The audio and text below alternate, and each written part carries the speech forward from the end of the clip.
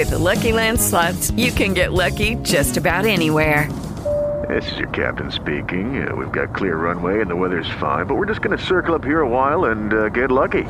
No, nothing like that. It's just these cash prizes add up quick. So I suggest you sit back, keep your tray table upright, and start getting lucky. Play for free at LuckyLandSlots.com. Are you feeling lucky? No purchase necessary. Void where prohibited by law. 18 plus terms and conditions apply. See website for details. All right, guys. Welcome back to Informed Consent. We have another awesome interview for you guys today with Jill Williams, all about agency survival. However, it turned out to be more of thriving than surviving in your agency. She has a plethora of wonderful information and tips and ideas to take your career to the next level within an agency. But before we jump into it, head over to audibletrial.com/informedconsent to get a free audiobook and a free month of Audible. Audible is an amazing tool to really create a library within your car, because I know a lot of you are driving around to and from clients. It's a great way to separate your clients and help you kind of unwind between them.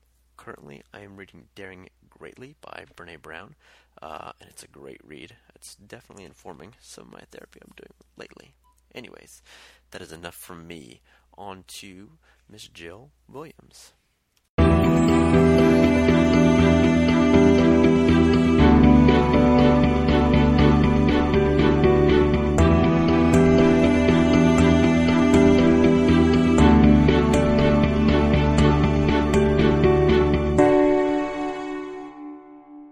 Hello, and welcome back to Informed Consent. I'm Gabriel. And I'm Heather. And today we have a very special interview with Jill Williams on agency survival skills. Jill is a LCSW, currently in private practice, and does supervision for licensure. She also periodically works in the ER as a social worker. And you'll have to tell us a little bit more about that too, Jill. And she has been a foster parent and has fostered over 80 children. Yep. So welcome, Jill. Thank you. Thank you for being with us. Yeah, I'm excited. So did we leave anything? Oh, actually, let's tell us a little bit more about your position in the ER, because I'm kind of interested in hearing about that. Yeah, I do psychiatric intake in the emergency room, which means a variety of things. I do everything from the triage position, which is meeting folks when they first come in the door, with law enforcement or out of the ambulance, or heaven forbid they have driven themselves there on some occasions. And then I also do evaluations, like the full psychiatric evaluations, help the emergency room physicians make disposition decisions of whether folks can be discharged or need inpatient treatment. And I do some telepsychiatry stuff with the partner hospitals that we have around the western part of North Carolina. So my role predominantly is, welcome to the hospital, what's happening, and what can we do to help you?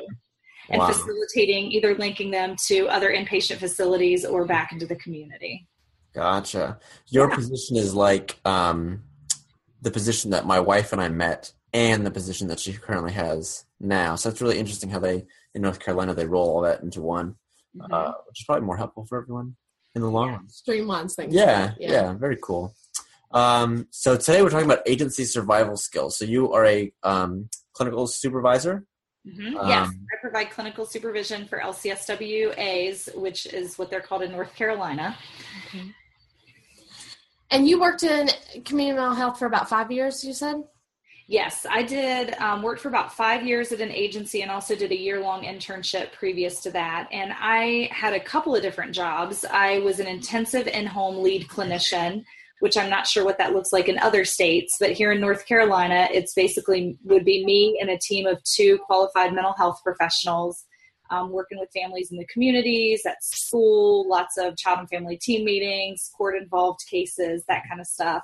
My caseload was primarily preschoolers, kids ages 3 through 6, and my area of expertise is PTSD, trauma, survival, anxiety type stuff. So all of my kids were like foster kids or kinship placement, or parents had been adjudicated abusive or neglectful. So lots of sexual abuse, physical abuse, etc. So I did that for several years. I also worked with adults having a caseload of about 100 adults doing primarily group therapy, because that's the model that we've moved to in our state for folks with Medicaid or no insurance. Oh, really? Yeah. So lots of individual therapy, but lots of groups, huge caseloads.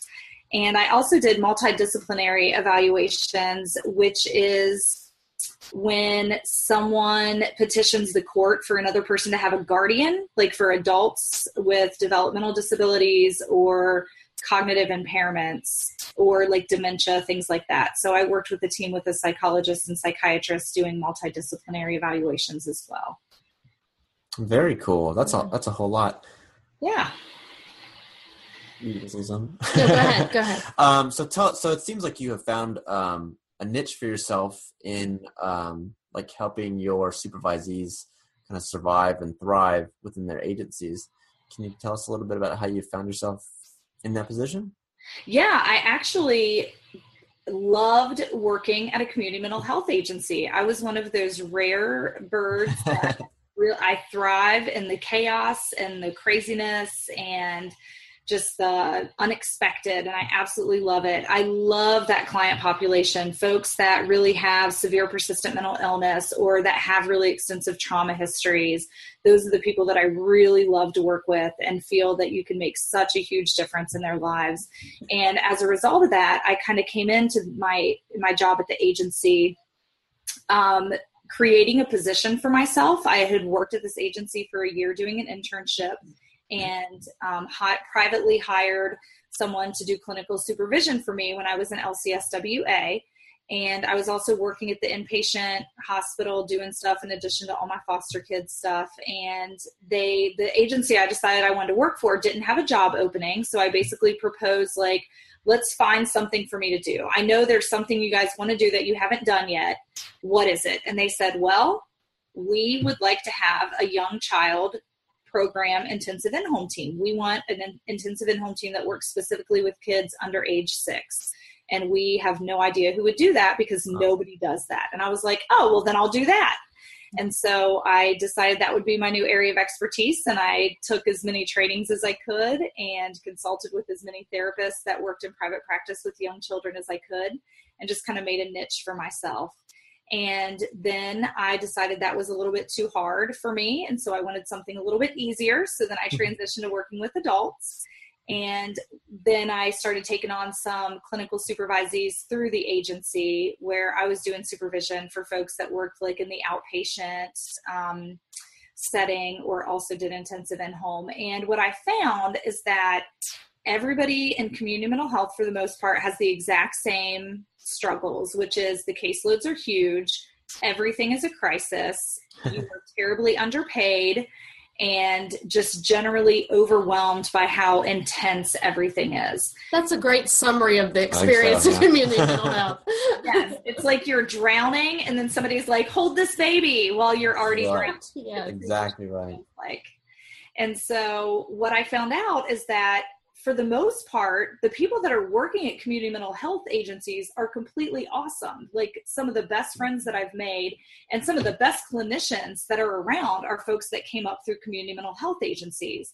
And typically the people that are clinical supervisors there, even move up into management, they're also good people that are there because they want to be there. And so I found that there was this weird disconnect between what everybody's values system is and then what was actually happening. And it was just this really interesting in between, where some people excelled and did really, really well, and other people just floundered.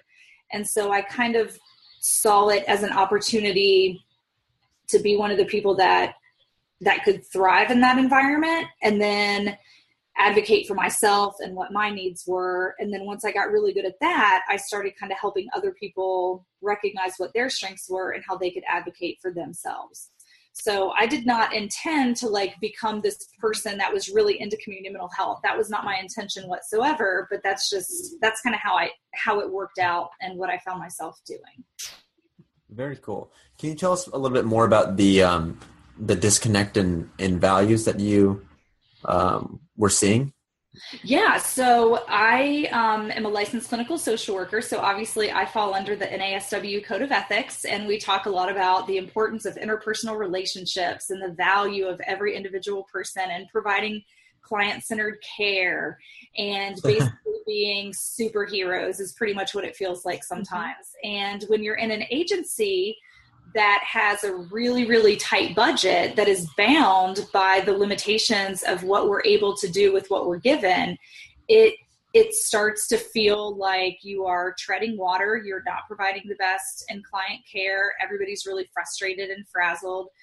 It is a no-brainer that an individual clinician with 100 clients is not going to be able to provide the best client care. Like, that's just a no-brainer. It's just not going to happen.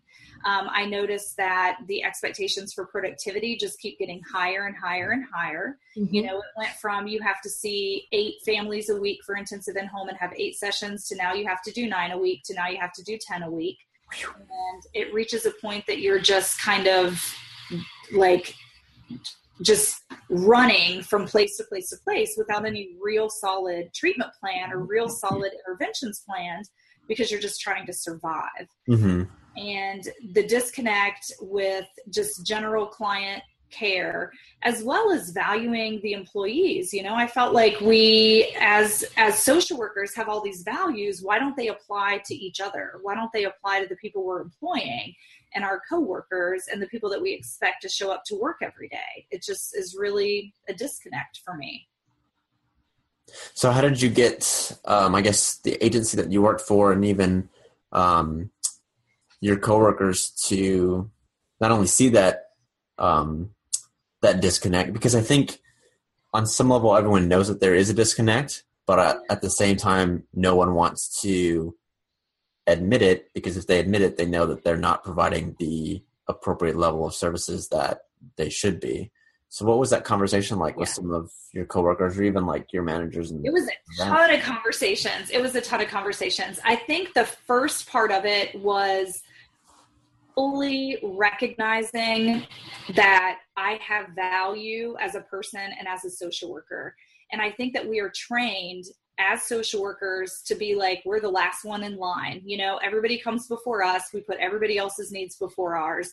And it actually feels kind of selfish and uncomfortable to be like, hey, you know what? I'm actually kind of a badass social worker and I know what I do and I'm worthy of being here.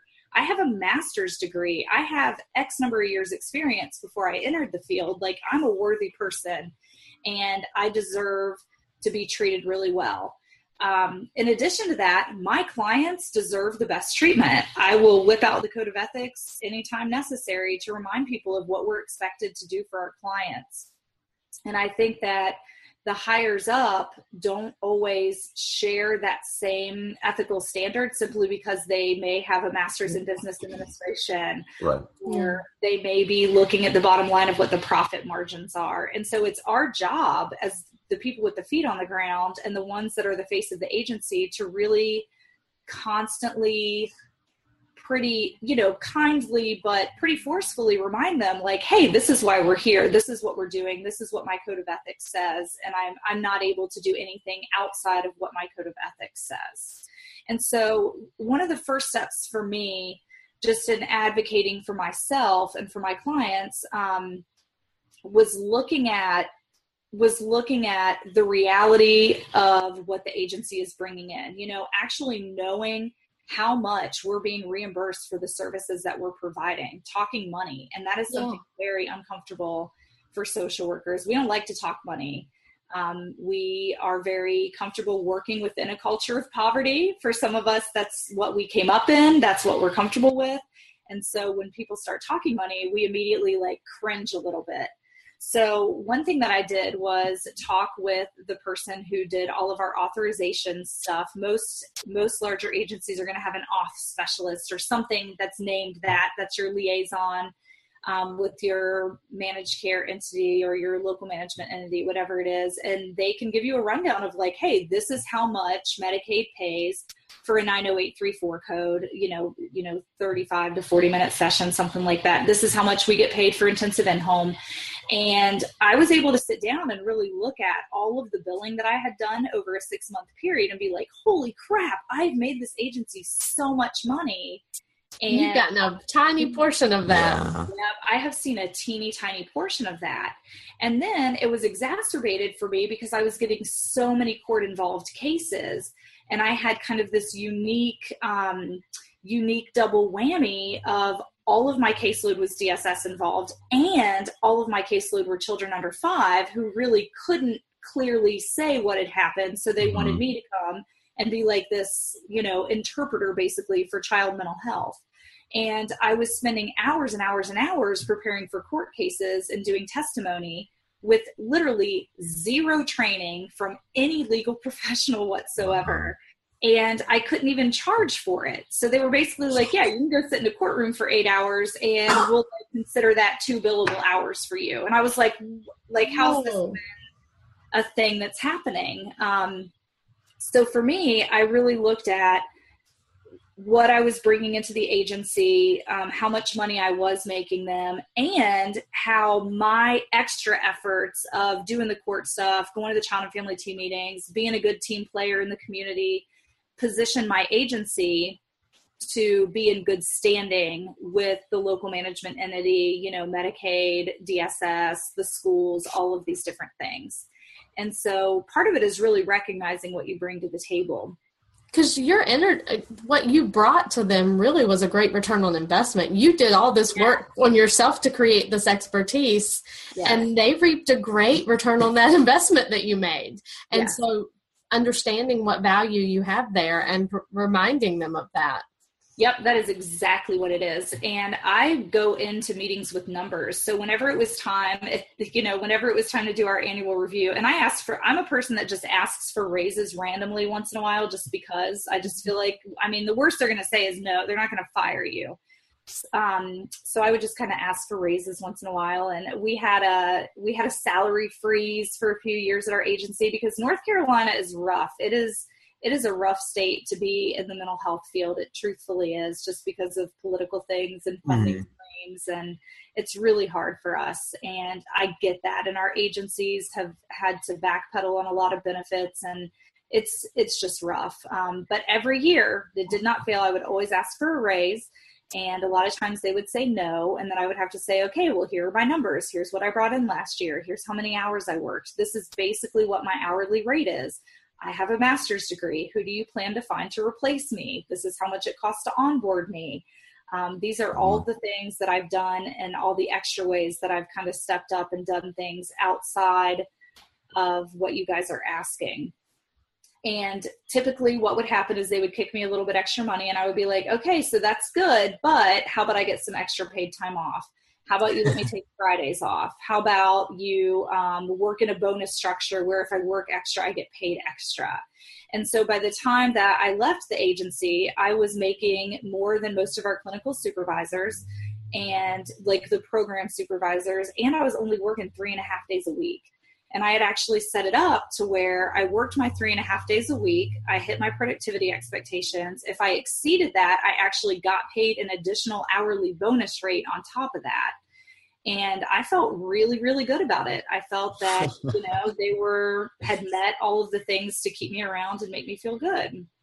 You really are the social work superhero. You do the hard work, you do amazing work, and you get paid for it. It really felt pretty good. It honestly felt pretty decent. And the one agency that I worked with for a long time, a lot of people left there feeling, just run down and beaten up, and like they'd had such a terrible time, had just been put through the ringer. And I think that one thing that helped me not feel that way is having realistic expectations of what this is like. Like, you are in community mental health. It is going to be rough. There are going to be long hours. You are going to call 911. The cops are going to come. They are going to find a handgun in somebody's car. You are going to go to court. You are going to have a parent follow you. around the community and have to tell your family, like, this is our safety plan. Like, you have to be very realistic about what community mental health is. And I feel like if you can have a realistic understanding of what you're getting yourself into, it makes it a little bit easier to manage the stress because you can be prepared for it a little bit better. That is huge to me. I also think one thing that helped me survive and really thrive is that I was always willing to kind of try something new and try something different. So when I was doing intensive in-home with little kids and our agency swallowed an entire adult outpatient service provider, the clinical director came to me and said, hey, we have this one person coming in. The adult clinicians are doing intakes, but this one person is on the sex offender registry. He has a history of really trying to get clinicians riled up. And I feel like, this is something that you could be helpful with, to do this one person's intake so we can figure out where to put them. And I was like, all right, that sounds terrible. I'll do it. That nobody else really wanted to do it. And it was going to be 3 hours out of my week. And they were going to pay. And I, of course, was like, that sounds terrible. I definitely would like to get, an extra hour of productivity out of that because I know it's going to be rough. And they were like, yeah, that's fine. We'll do that. And so I did the intake, and it was terrible, as expected. But the fact is, I was willing to kind of go out on a limb and do it. And so if you can figure out little ways to do extra things within your agency that you are not expected to do, I guess would be the right word, like things that aren't your baseline expectations, but maybe is something a little bit extra, you can actually make yourself an invaluable part of the agency so that they know that they can call on you when they need something. That is a double-edged sword, and I can talk a little bit about boundaries. But when you're first starting out, when you're getting there, your foot's in the door at the very beginning, really try to branch out and make connections with as many different departments as possible and as many different service lines as possible. That way you get to be seen as a person that's like a go-to. You're there every day on time. You're doing what you need to do. Your notes are in on time. Like, you really have to be on it at the very beginning so that you create a reputation for yourself for always delivering. And then it affords you the opportunities later to really advocate for yourself and have a strong stance to do that. It clicked, and I refrained from shouting out, but you sort of positioned yourself as that entrepreneur, as that person, and maybe not so much, that wasn't your role, but you took parts of what it is like to have that role as an entrepreneur, and you made that sort of your side job, which eventually opened you up to doing whatever you needed to do and get what you deserved as far as, the benefits and the pay and all of that other stuff. But you also did you front loaded all that work for, yes, I don't know how many years before all of that kind of paid off. And I think your story mimics just at least my early days of starting the business that I own. It's like you have to do all this work way, way, way ahead of time with no one realizing what you're doing or even caring before anyone finally notices you and gives you what you're, what you've put in already. Yes, that is absolutely accurate. It is front loading and doing a ton of work at the onset. And to be totally honest, I came up in a world, I grew up in the Midwest where work ethic is more important than the Bible, and the Bible is important in the Midwest, but work ethic is it. And so when you're fresh out of school and you don't have a ton of experience, it's unrealistic to expect that you're going to walk into an agency and people are just going to throw money at you and praise you for a million things under the sun. Like, you kind of got to pay your dues. You have to show up every day and do what you need to do and put yourself out there. And it's really an interesting phenomenon that I've seen is people are like, well, I do have a master's degree. Like, I went to school for this many years and I did this, that, and the other, and everybody owes me these things. The reality is like, no, they don't. Like, nobody owes you anything. Like, you're going to have to show up and really make a name for yourself. It's just like any other industry in the entire world. You don't roll up one day like, oh, I'm a tattoo artist. No, you pay your dues, you go through the apprenticeships, you do what you need to do. And I feel like it's the same thing with being a therapist and just with the social work field in general. You have to show up and work hard. Mm-hmm. Absolutely. And I love the fact that you worked so hard in your internship that the agency made a place for you. They worked with you to create a place for you because they saw value in you. And even as an intern, you have an opportunity to really make a name for yourself. And I've seen that so often with fantastic interns. We were just talking about a fantastic intern with a counselor who has an office right across the courtyard from us, and just how amazing she's going to be. And you start immediately when you step in the door. Yeah, you absolutely do. We had a ton of interns that came through our agency that within 2 months, we were like, okay, how can we get them to work for us? Like, it was pretty evident very early on that they were going to be a great fit. A lot of the agencies will pull from their interns before they even hire externally. So if you can show up and like rock it out as an intern, you're almost guaranteed to have a job. It may not be the highest paying job in the field, but you can almost guarantee yourself a job just by showing up every day and doing what you need to do. And I did one internship with an agency. It was absolutely so much fun. It was like an agency that does music festivals, but they have all these like school-based and after-school programs for music. And within a month or two of being there, they were like, yeah, this is awesome. How about you just start and completely run your own after-school program at one of these community centers? And I was like, yeah, that sounds great. And so I just made it up and did it. And then they were like, hey, how about you rewrite our policy and procedure manual for the whole place? And I was like, okay, whatever, I'll figure it out. And so I asked people and got advice and just did it. And so as a result of that, that was an amazing reference for me that I could have the president of this nonprofit write a letter on my behalf to say like, yeah, she came in and completely started this from scratch and ran a program. And here's the, news release of where they had their opening and all of these different things. And yeah, even as an intern, you can absolutely make your mark. And actually being an intern is a great place to figure out what the agency needs by really looking and listening and paying attention to what's going on around you. I think that a lot of us show up as social workers with this idea of what we want something to be in our mind, because that's what we do. We're problem solvers. We want to come in and solve problems. But I really think you have to go back to your education in social work of listening to what the problems are before you have all the solutions for the problems. Like you don't show up and put a new roof on somebody's house when they really say that they need a new stove. You know what I mean? That's kind of like a basic story from social work world. We can't tell agencies what we need. We have to really listen to what it is that they need and then fill in the gaps.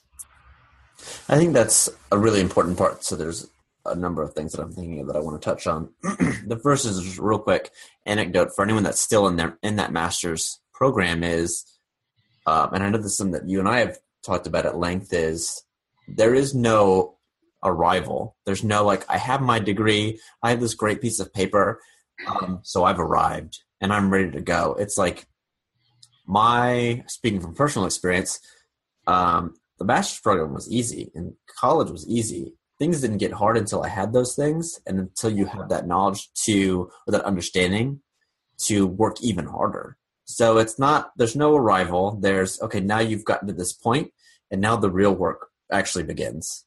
Because you just have this piece of paper that says that you're A-okay to go do these things, when really, speaking from our program that we went through, and I'm sure this goes for probably any master's program, is you don't know anything. You know, maybe like 10% of what you think you know, and there's really an infinite of more information that you have yet to glean. So I think that's an important piece for everyone to know when they're in their internship, or even when their first job outside of graduate school is now comes the real work, because all the other stuff was not fluff, but it was not. It was giving you. I mean, it was giving you a good theoretical basis, but there's like you haven't had a psychotic person chasing you. Right. You haven't had a psychotic person chasing you. You know, like I can read every book under the sun, but until there's like a 6'7" psychotic person running at me and screaming in a foreign language, like you can't. That's not something you can learn in school. And I think that humility is a big part of this. Like I've been, between working in the mental health field in general and being a clinician, I've probably got like maybe 15 or more years experience under my belt, but I still don't know crap. I see stuff on a daily basis that's like, holy cow, I had no idea that this is a thing that existed in the world. And I'm still willing to seek consultation. I have a bunch of trusted people that I'll reach out to if I need anything. And I think that is extremely valuable for folks to hear that are fresh out of school. You know, I feel like there's this push of like, go out and be competent and be confident and do good things.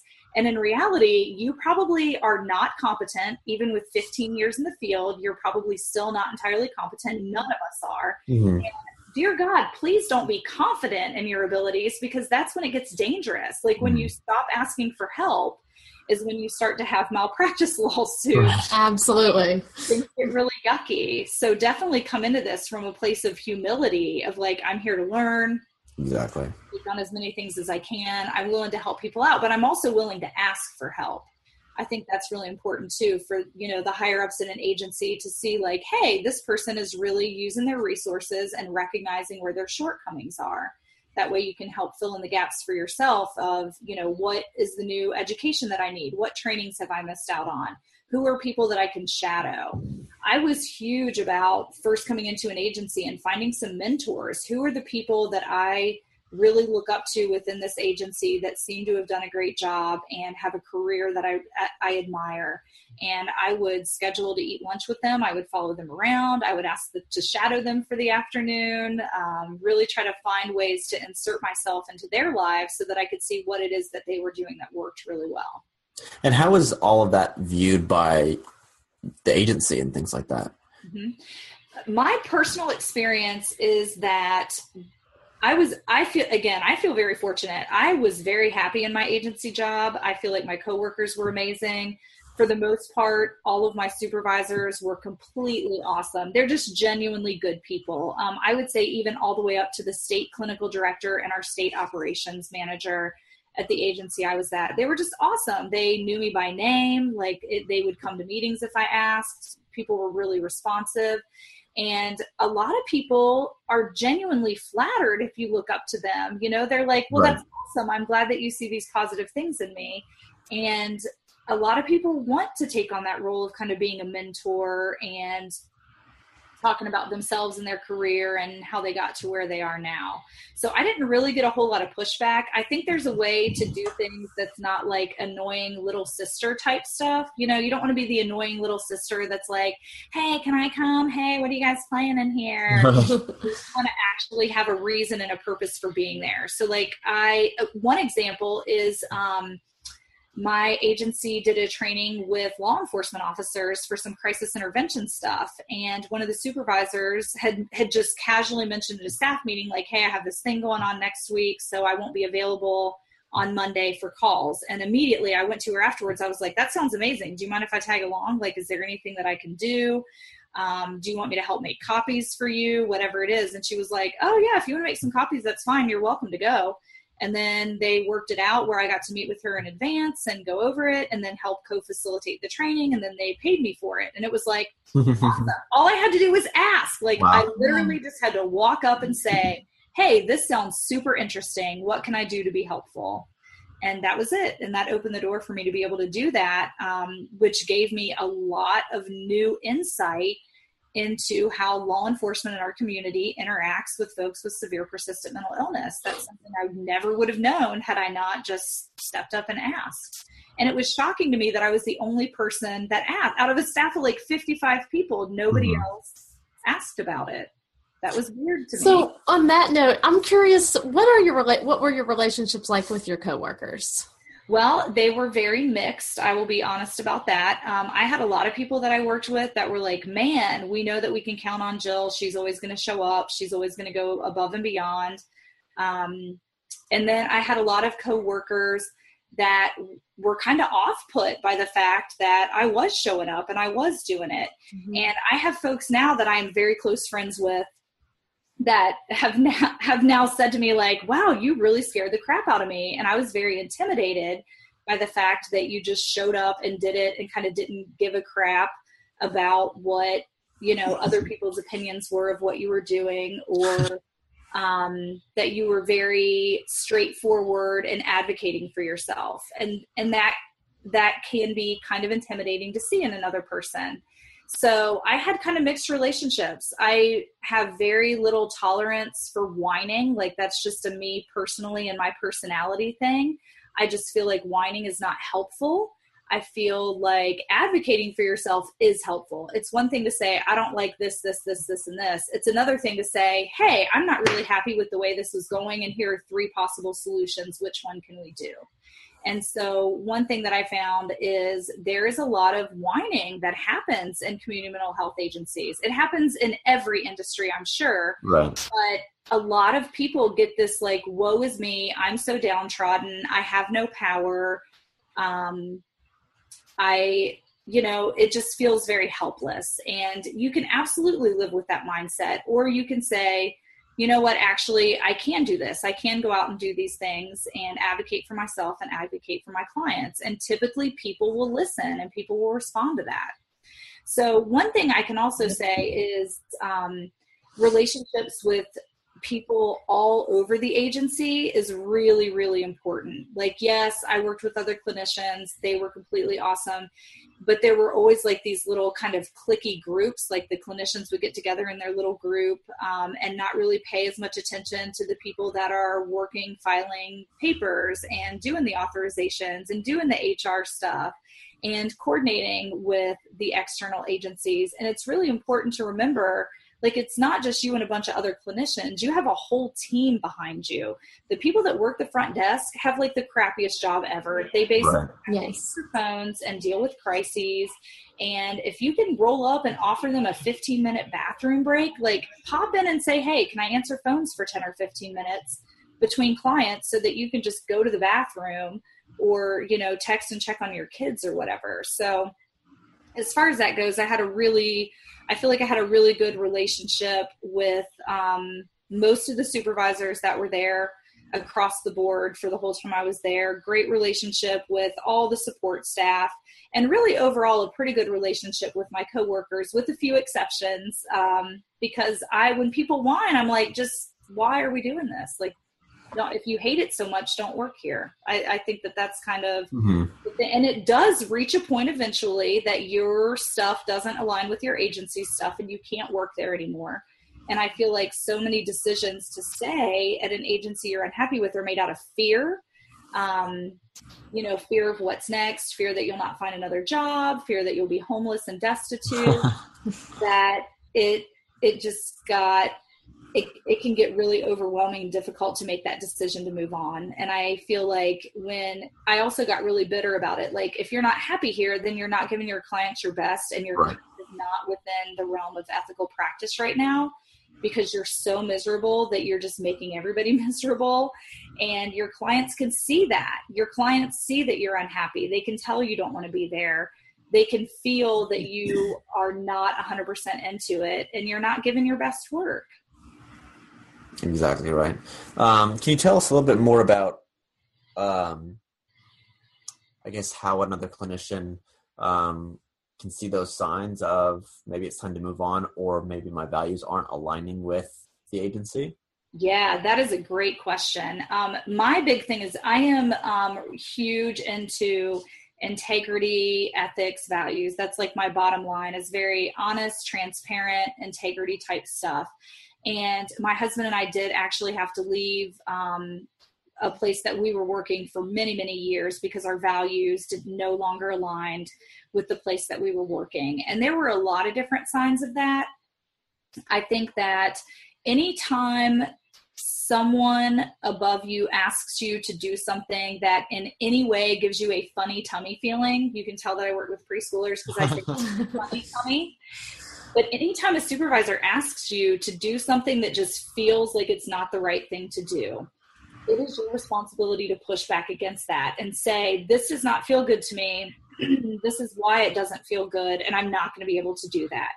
I will say at the community mental health agency I was at, never once did they ever push me on that. Anytime that I said, no, I don't agree with that, and this is why, every single time they had my back and completely supported me. I right now have a clinical supervisee who is at an agency that is not doing that and is saying, we want you to do all these things that are kind of shady. And he actually just put in his notice yesterday. Good for him. Congratulations. Yeah, a while to get to that. But anytime that they're asking you to do things that give you a funny tummy and they're not willing to backpedal on it, that's when you know that ethically they don't line up with what your value system is. If you're at a place where you are hearing a lot of talk that is quite frankly racist or sexist or shaming of poor people, like these are things that actually happen in agencies. It is ridiculous and terrible, but it does happen. And that would be a sign that as a social worker, that does not align with your values. You can obviously do your best to try to change their opinion on things and provide some education and resources. But sometimes it reaches the point that you have to bail. If you are at an agency where you would really care less about your self-care and about what your needs are, where they consistently harass you for taking sick days, or they try to micromanage your vacation days, or they try to make you feel bad if you had the flu. Those are places that just don't really care about you as a person. You're a body to bill, I think. What were you going to say? I was going to say those are kind of the big ones for me, the ethical quandaries and them. And money. Like if they are so stuck on money and productivity that they are slamming you. Like I had one supervisee that worked for an agency. They were like, well, we want you to run these substance abuse groups and your caseload's going to be between 250 and 300 people for one person. I was like, no, you can't do that. Like you are setting yourself up for some serious problems. So anytime that money is being valued over client care, that's a red flag that you might need to bail. So like if all of your clinical supervisions start with, let's talk about productivity, that may not be a good place to be. Mm-hmm. Yes, I actually did. I have been, I'm the person that's like, I'm going to start a blog and then I don't. So I know a lot of other people feel me on that one, but I wrote 2 blog posts because I got so fired up about 8 months ago because some of my supervisees were having these weird issues at their agencies that I actually did a couple of blog posts. And one was like finding the right for you clinical supervisor. And the other was about making the most of your clinical supervision. And that is one of the things that I said is, agency supervision can be awesome if it's done by the right person who is in it for the right reasons. But if your agency supervision starts with, I noticed you were sick 2 days last week. I only saw 27 clients this week. By the way, did you turn in your updated paperwork for your blah, blah, blah? Like that is not good use of supervision. And it feels yucky. And it's also cheating you as a supervisee. You're new to the field. Like you really need to be getting good clinical supervision. Mm-hmm. Yeah, because there's no board out there in the States that would say, yeah, talking productivity for an hour every week is going to make you a better licensed social worker or a counselor. But I know that is the case for a lot of. Yeah, and I do help my supervisees talk about efficiency, organization. Oh yeah, those kind of things. So there is a place for that. But if it is just focused on money and how much you're bringing in, that's terrible and feels very yucky. And then you get into the whole ethics of for-profit mental. Like I can't go down that. I can't go down that whole thing. But it starts to feel really yucky. It's a business. Yeah. Yes. It is a business, and I think there is a way to. I own another business, and I once had a supervisor tell me when I kind of approached him with some of the things that you have said. His response was, "This is a business, and I don't think you don't know how to run a business." And in the back of my mind, I'm like, "I actually own a business, and this would be a helpful suggestion for you guys to take up."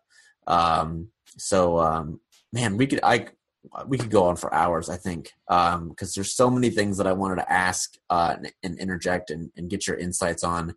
So we're gonna have to do probably a follow-up, and then I'm sure more things will come up. This was awesome. Happen. Yes.